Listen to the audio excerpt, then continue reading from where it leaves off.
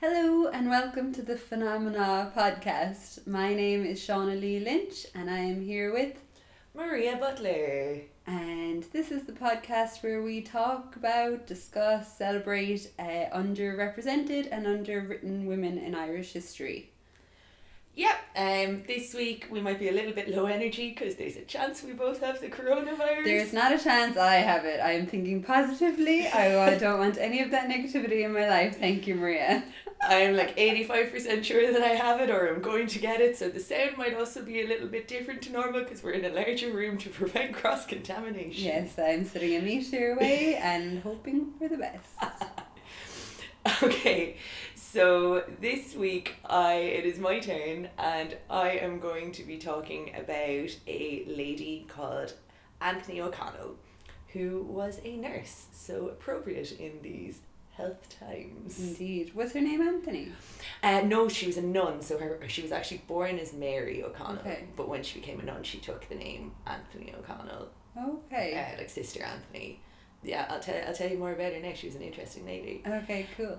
So I'm going to start off just about talking about my theories on nuns in general, because I think that it's kind of important to address the elephant in the room. The nun in the room. The nun in the The room. habit in the room, yeah. Oh gosh. As I've been researching women, I've been coming across like different nuns and like interesting people in general, and even in my old job when I used to research people, every so often I'd come across nuns, and I used to be really prejudiced against them because we grow up in a society where nuns have a bit of a bad rap.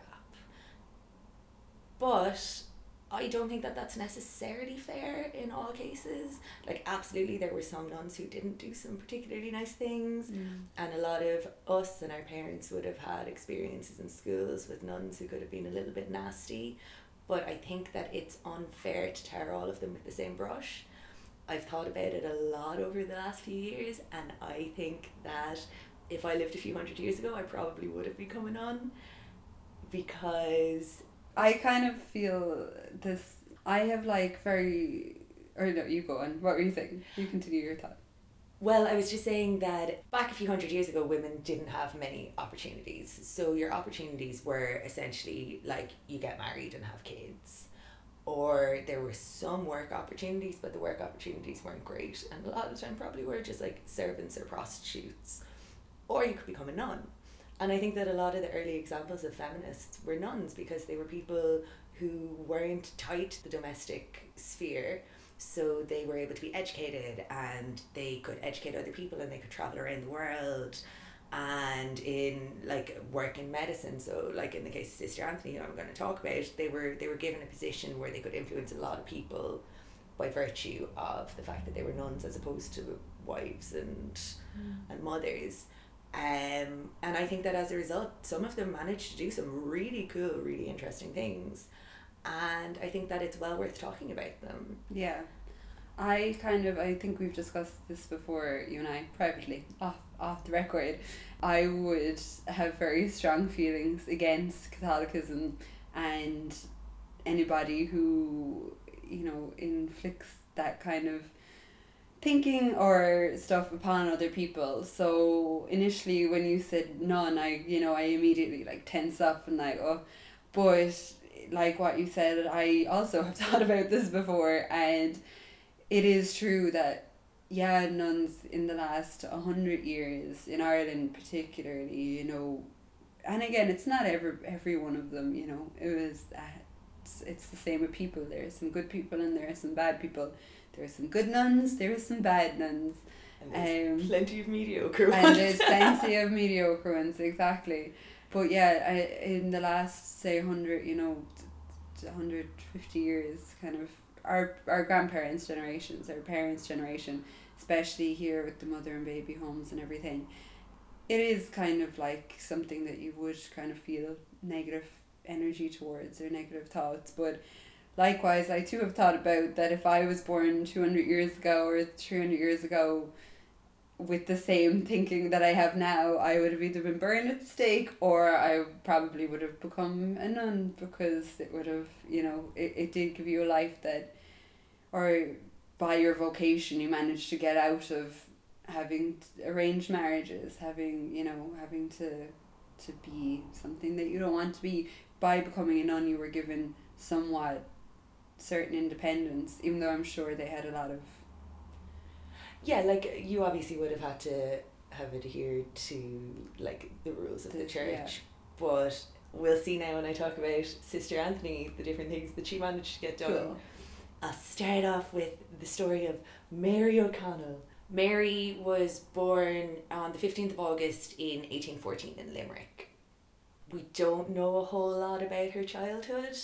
The first thing that I kind of know about her, other than her date of birth and that she was born Mary O'Connell, was that she moved to America sometime in the 1820s. Okay.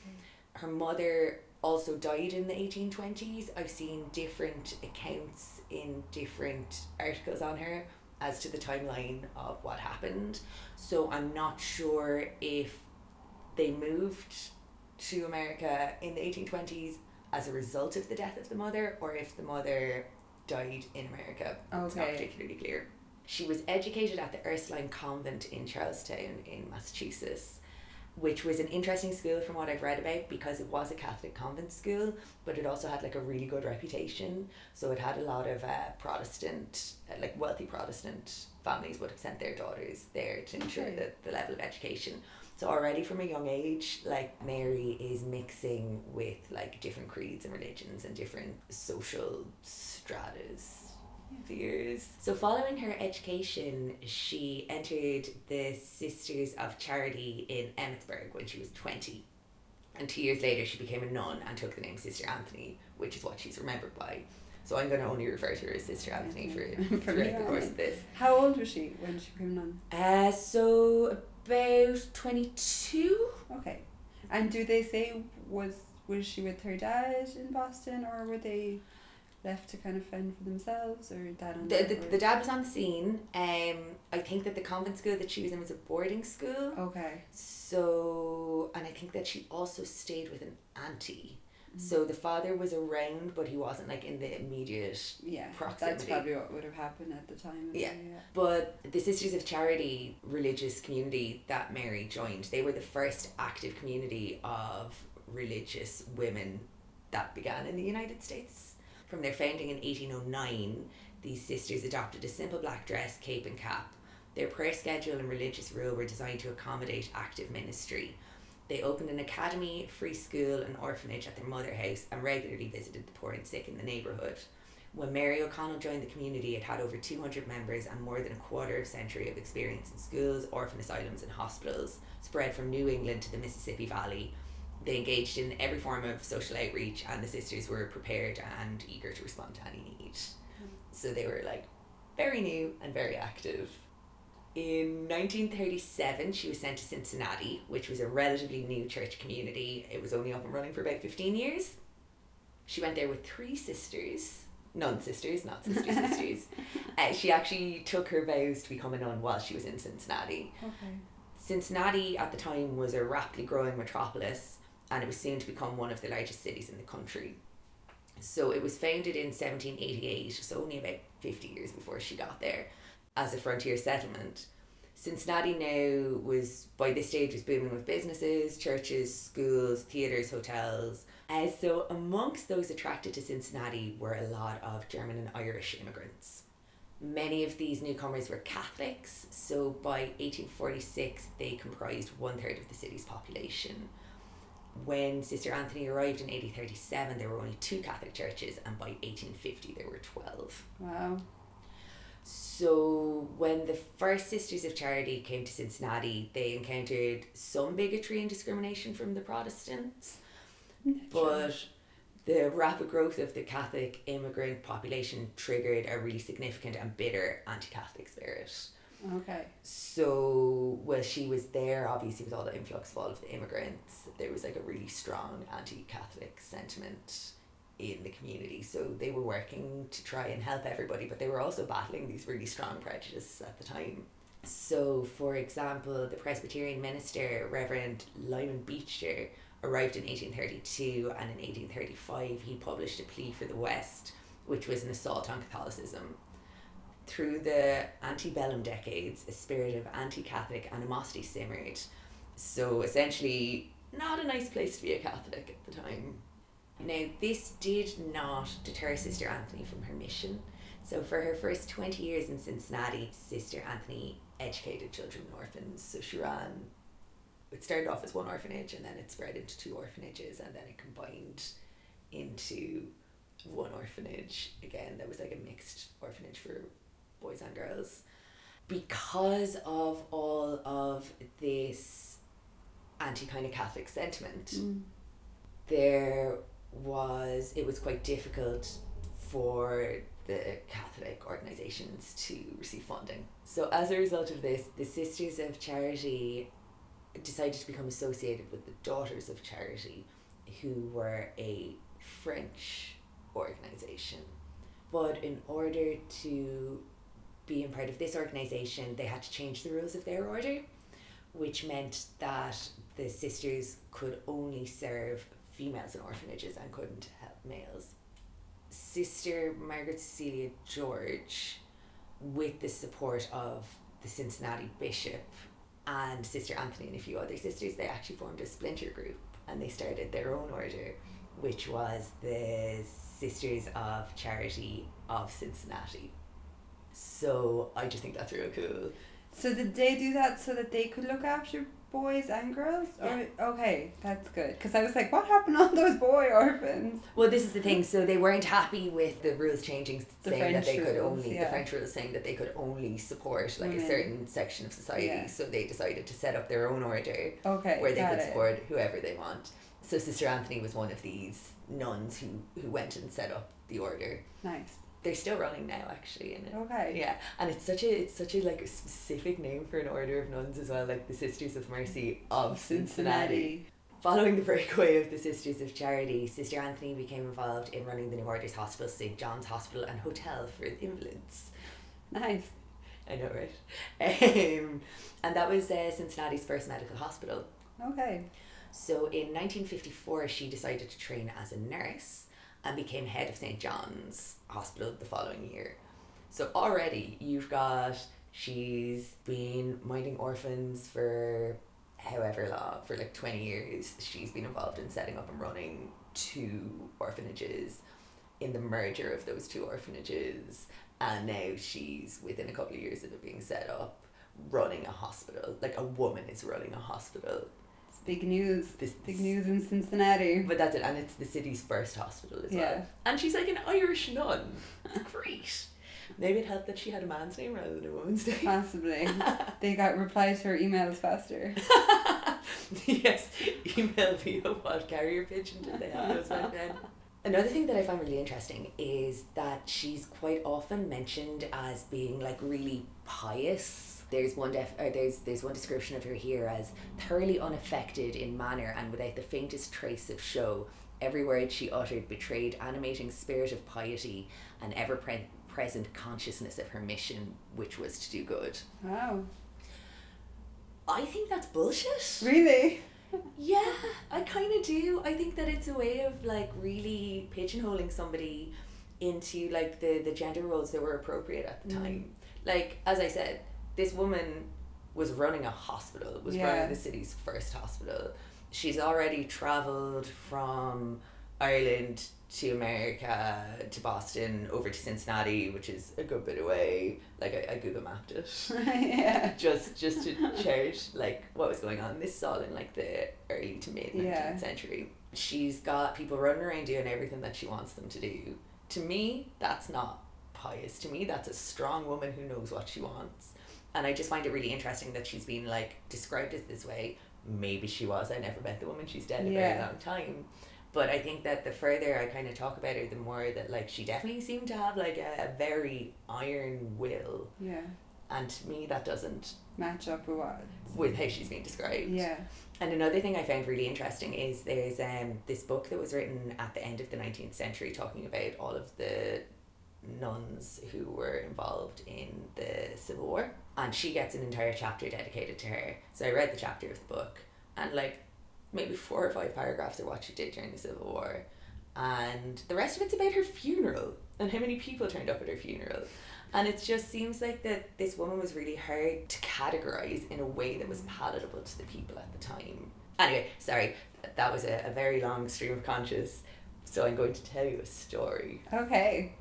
When she was running the hospital, she obviously had like a really small budget with which to like feed people and give them medicine and all that kind of stuff. So she was recognized for being very frugal and also a little bit tricksy.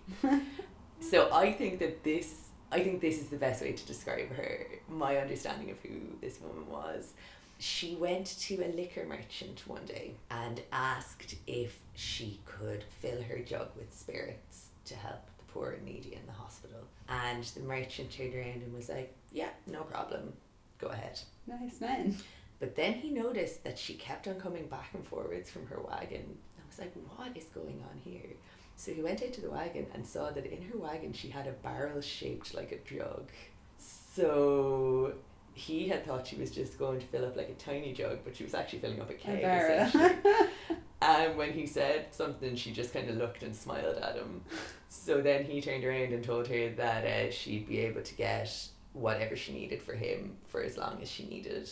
So apparently he kept his promise, and even after he died, his descendants made sure that she still got like all of the spirits that she needed for her hospital endeavours. Now, does that sound like a pious woman? No. Most certainly not. I just think it's great. I love that trickery. I'd love to hear their conversation. What went down? What what was said for that arrangement to come about? Or did he just like her moxie? I like to think he just liked her moxie. I think that I definitely feel like this woman had a lot of moxie. Yeah. Which is why I have a bit of a crush we on like her. that in a gal. Of course. Sister Anthony was thrust into American national prominence with the outbreak of the American Civil War in 1961. Volunteering to help the ill and wounded, she initially served at Camp Dennison near Cincinnati, establishing her reputation as the Florence Nightingale of America. She reinforced her image as the angel of the battlefield after the Battle of Shiloh in Tennessee. Can I ask, actually, now that I'm thinking of it, I actually don't know where Cincinnati is. It's in Ohio. Shiloh was a 2-day clash occurring on April 6th to 7th in 1862. It involved more than 100,000 Union and Confederate soldiers and resulted in more than 23,000 casualties. Jeez.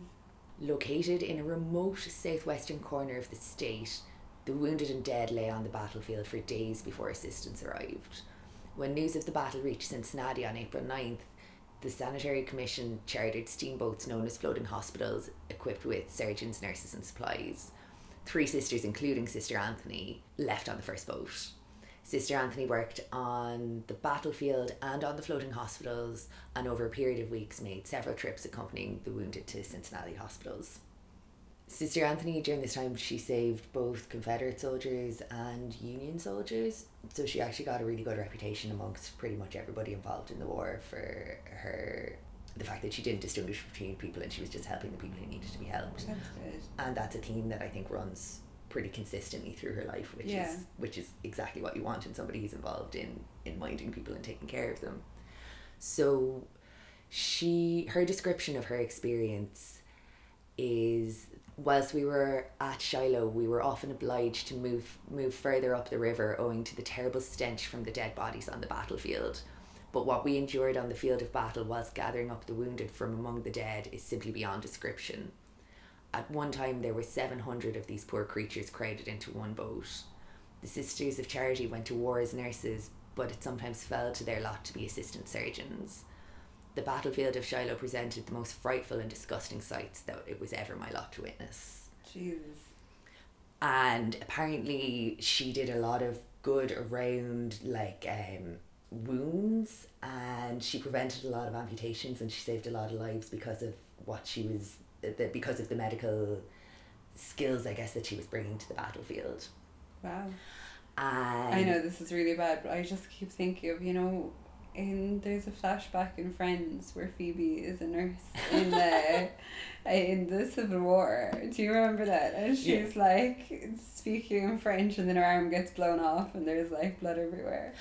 But it's pretty much that, and like some of the nuns who went with Sister Anthony, like they didn't survive the war. They died on the battlefield. Like they were genuinely, like they were embedded with the soldiers throughout this battle, but throughout like other parts of the war that she was featured in as well. Yeah. She was the equivalent of current army doctors. It wasn't that she was sitting somewhere safe, like she was out in the battlefield. Front and centre. Yeah, she was rooting through bodies. There are stories of like her tracking down people to like comfort their loved ones after they had passed away. There's stories of her, I read one story where she found like a father and a son, I think, and one if not both of them had parts of their faces blown off, so they couldn't recognize people, and she figured out that they were related and like put them together so that they could, oh my god, you know, spend their final moments together. I think one of them survived, if not both of them, but like she was cool. She was doing the thing Way better than Florence Nightingale, I would argue, because you know that Florence Nightingale didn't believe that women should be doctors. No. Yeah. She did some cool stuff, but also had some very outdated notions. But yeah, so like what Sister Anthony was doing was genuinely phenomenal work. And one of the things that she's actually been credited with is having developed the battlefield triage. So her method was apparently the first recognisably modern triage techniques in war zones, and she saved countless lives through faster hospital treatment, which won her praise from President Lincoln. Wow. So, yeah, this woman was cool. And although technically she was a nurse, based on the descriptions that I read, what she was doing seems to have been closer to doctors and surgery. And I'm not saying that there's anything not worthy of being a nurse, obviously, yeah. But just the fact that, like, this woman was essentially a doctor in the 1860s, that's pretty cool.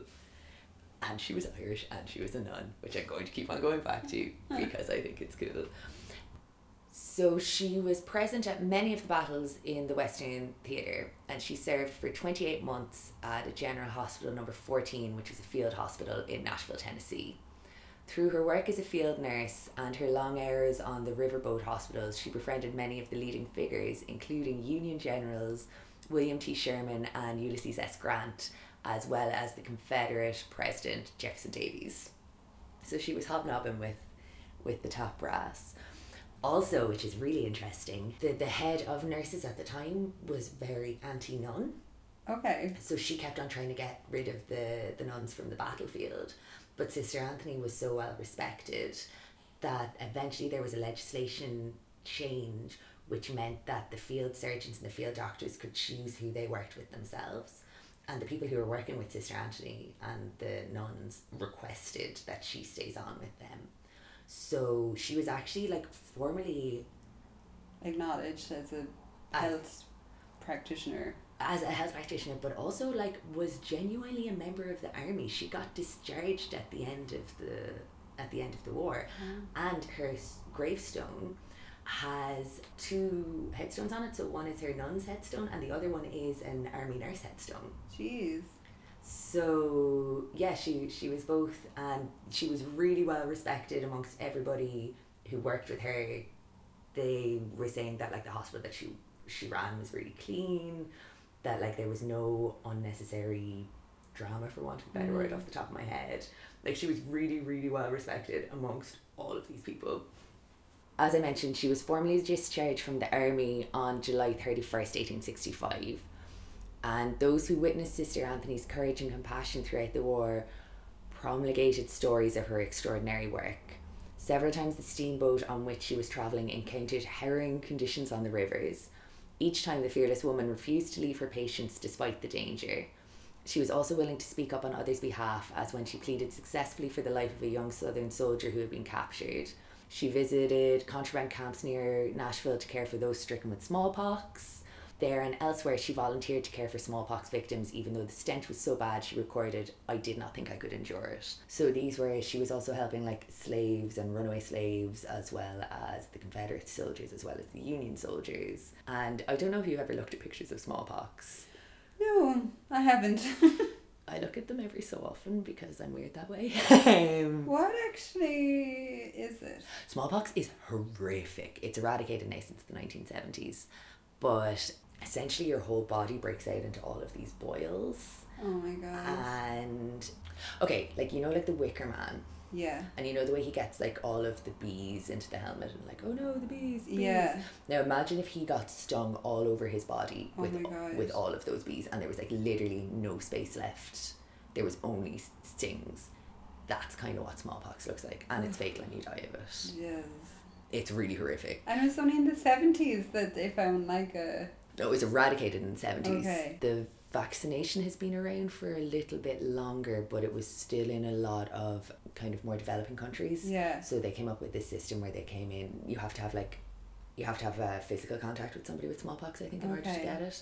So they were finding clusters of where people had smallpox, and then they were vaccinating everybody around that area Okay. to prevent its spread. Right.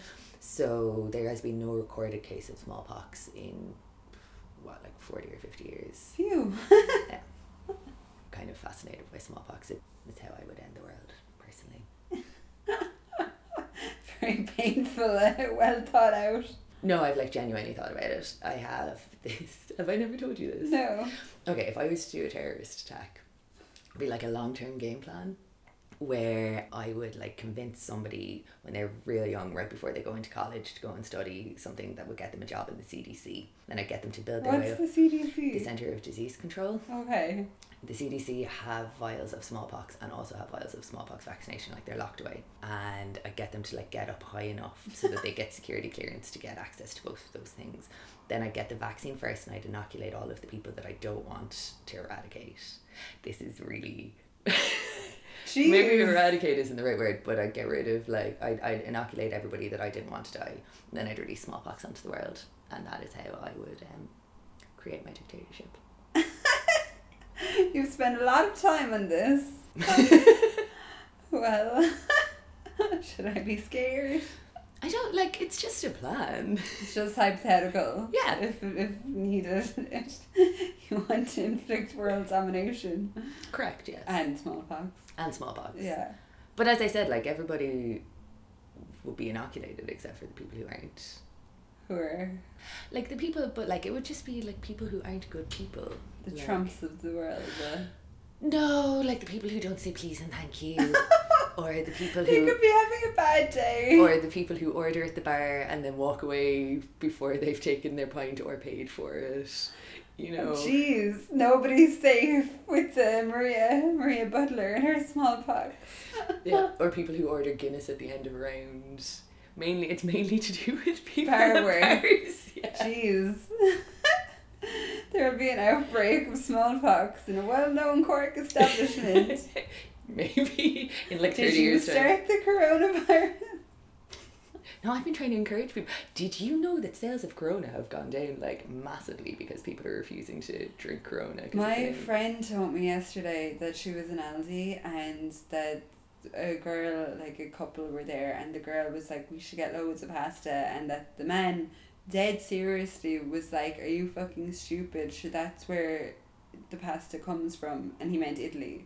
So he called his girlfriend fucking stupid in Aldi and said, for suggesting buying pasta, and he said, sure, that's where it comes from, like the coronavirus in Italy. Sure, I was chatting to one of the lads who works in the offie near me, and he was saying that like all the people who normally drink Corona are buying Sol instead. That's so funny. And he's like, you know that it's not to do with the drink, and they're like, no, it's nothing to do with that. That's so dumb. Yeah. Actually, kind of full circle-y, it's funny because like I've spent a lot of time in hospital with grandparents, etc. And I know some people that work in hospitals and that are older, and they all said that the hospital's hygiene was way better when the nuns ran the hospitals. Now they weren't nice and they didn't like them running the hospital, but they said by Jesus the place was spotless because the nuns were very, very, very strict and very, very cross, and there was no HR or whatever like the way that there would be now, that the nuns, you know, kind of brought a certain amount of discipline with them. But apparently the hospital's hygiene was way better than it is now. But this is what I'm saying about Sister Anthony and this whole piousness. Like, I like the way that her hospitals are described and the things that she's described as doing, like, that doesn't strike me as somebody who's meek and pious and whatever. That strikes me as someone who's got like an iron fist and is like, you will do this because there are lives at stake. What's the head nun called? Mother Superior? Mother Superior, yeah. You would have to be a fucking hard knock to get up there to get to be where Sister Anthony was, you know. So let me finish telling you about Sister Anthony. After the end of the war, she was discharged and returned to Cincinnati, where she originally went back to the hospital. But obviously, like, there'd been a few years of war, the population was kind of growing as well, so everything was severely overcrowded. So she went to work to try and get money to build like more hospitals or open more beds and everything, but she wasn't doing particularly well at the time, despite the fact that she had this stellar reputation. There just wasn't that much money going around. So she did have an appeal to the city council, which yielded 50 new beds, wine and brandies, and some private contributions were received, but the funds collected were insufficient to undertake a sorely needed expansion. So in the spring of 1986, a man in poor clothes and weak with fever called at the hospital with a note from Joseph C. Butler of the Lafayette Bank. No relation to me, I don't think. Requesting that he be properly cared for and the bill be signed to Mr. Butler. So the patient was treated for typhoid fever, and after his recovery he sought employment at the hospital. And a few months later, Mr. Butler, remembering his promise, called at the hospital to look for the bill. So Sister Anthony replied that the sick man had been given care for in the love of Christ. We send God no bill for our work. I wish they did that nowadays. But also, like, I just love how obnoxious she is. We send God, not a bill. Yeah. She's like, love if the SB did that. Yeah, it's just, no, your money's no good here. Just God. But it actually worked out really well for her. She gave Mr. Butler a tour of the hospital and she pointed out the inadequacies of the facility and, you know, just the different bits and pieces that they wanted to get done. Butler went and like chatted to a friend of his about kind of like the state of the hospital, and they came back and purchased the vacant US Marine Hospital in Cincinnati for $75,000 and presented the deed to Sister Anthony as a birthday present. So she got given a hospital as a birthday present. I think it was like her 50th birthday, maybe 50th or 60th birthday that she got it in 1866. So the terms of the deed stipulated that the name be the Hospital of the Good Samaritan and that no applicant for admission be preferred or excluded on account of his or her religion or country, that one half of the rooms or wards be kept for the destitute, sick, and that preference always be given to women and children. It was a 95-bed, 3-storey Good Samaritan Hospital, which was popularly known as Sister Anthony's Hospital, and it opened in October 1866. And Sister Anthony continued to enjoy the friendship and respect of the medical staff, with whom she worked both before and during the Civil War with, and physicians from the Medical College of Ohio staffed the hospital, and from its inception it was approved for the education of intern in a number of specializations. And as a teaching hospital, it encouraged demonstrations, experimentation with new methods, and the development of new techniques. Can I input something here? Yes. I'd be skeptical of that.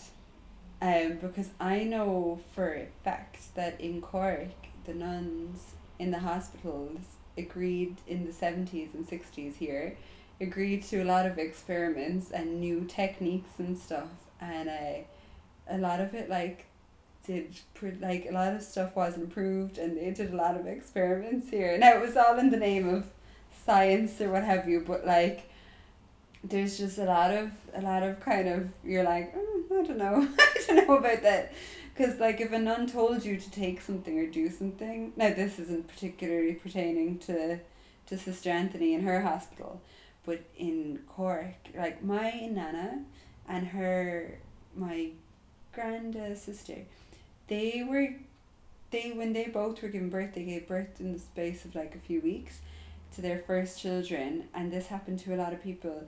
Nuns told them that they were trying out a new pill, a new thing for childbirth, that they had to take it. So back then you would just do whatever a nun told you. They signed this waiver thing. They took the pill and both of them gave birth without being awake. And like that's never happened since then. But it's just like that was something that they were trying out. There was loads of other stuff about them, like getting people with leg problems, like cutting their tendons and stuff that made people disabled for life. Just a lot of questionable activity with hospitals bringing in new, but obviously that's how you then create stuff that is very useful also. Well, like this is the thing, it's not just nuns, it would have been like doctors in general. And I read this fascinating book years ago. It's one of my favourite non-fiction books I've ever read, which is The Immortal Life of Henrietta Lacks. Okay. Which is about an African American woman in 1956, I think, in America, who had cervical cancer. Oh yes, I know about her. And that's it, and they took her cells without her permission, and they're the HeLa cells, and they've been used in so many medical advancements, but her family didn't even know anything about this, and her family were essentially destitute. But part of that book also goes into detail some of the medical experimentation that would have been happening in major hospitals like John Hopkins and the likes in the 1950s, and it's horrific. Before the advent of medical ethics and scientific ethics, like the things that were done were sometimes horrendous. Yeah. But so it's possible that in Sister Anthony's hospital there were questionable experiments performed there, but also like one of the things that I mentioned that she was credited with was the medical triage thing, which doesn't harm people and only helps people.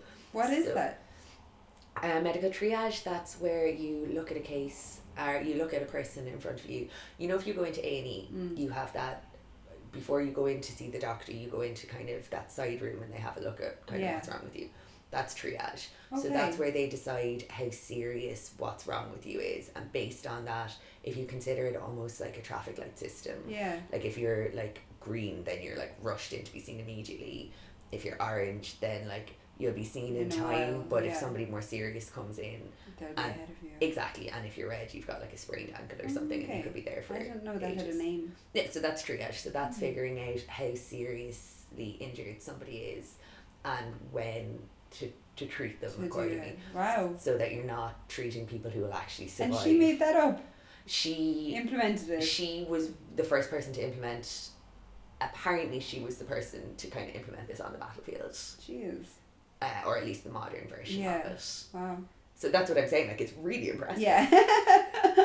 I should have asked earlier what that was. I was like, yeah, I know what that is, and then I was like, wait a minute, I don't.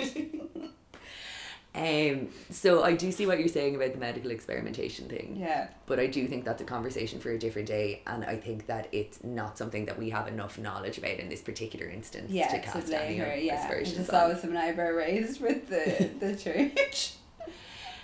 Okay, so there's not a whole lot left in Sister Anthony's story.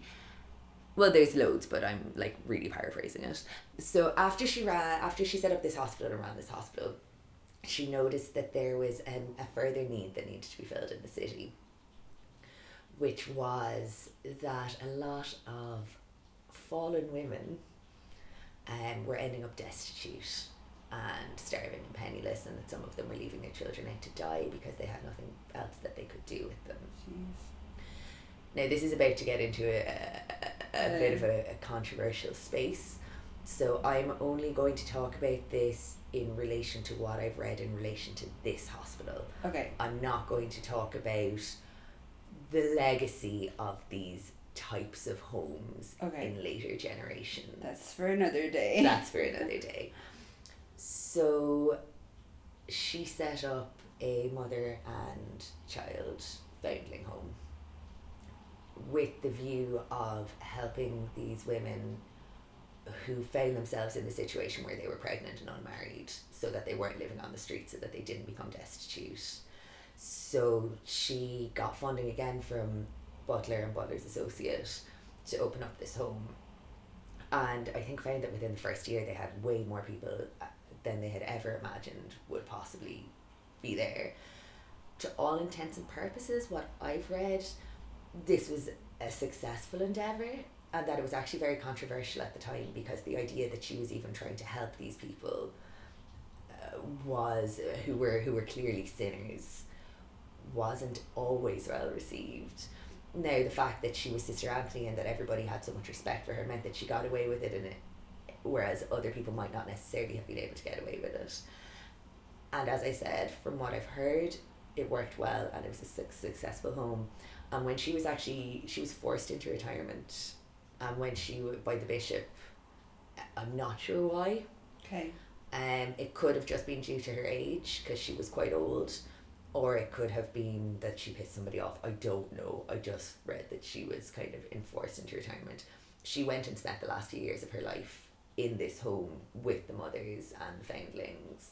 I'm not just saying foundlings because it's a word I like. It's the name that they're referred to in all of the literature I've read. Yes.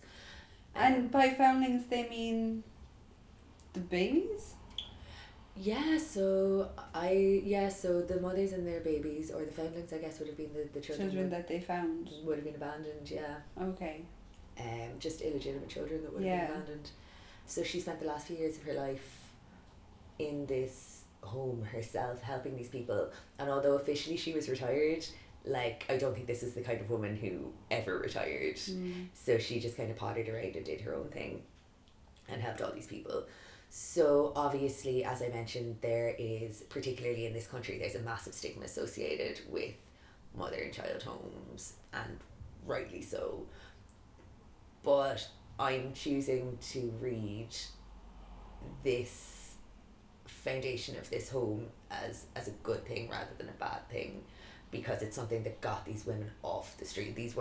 My understanding is women weren't being sent to this home against their will. This was very much a centre to help women so that they weren't homeless and that they weren't starving and destitute. Yeah. And as I said, the legacy of what happens after that is a completely different story altogether. Yeah. But I do genuinely believe that when she started this, she started it with good intentions.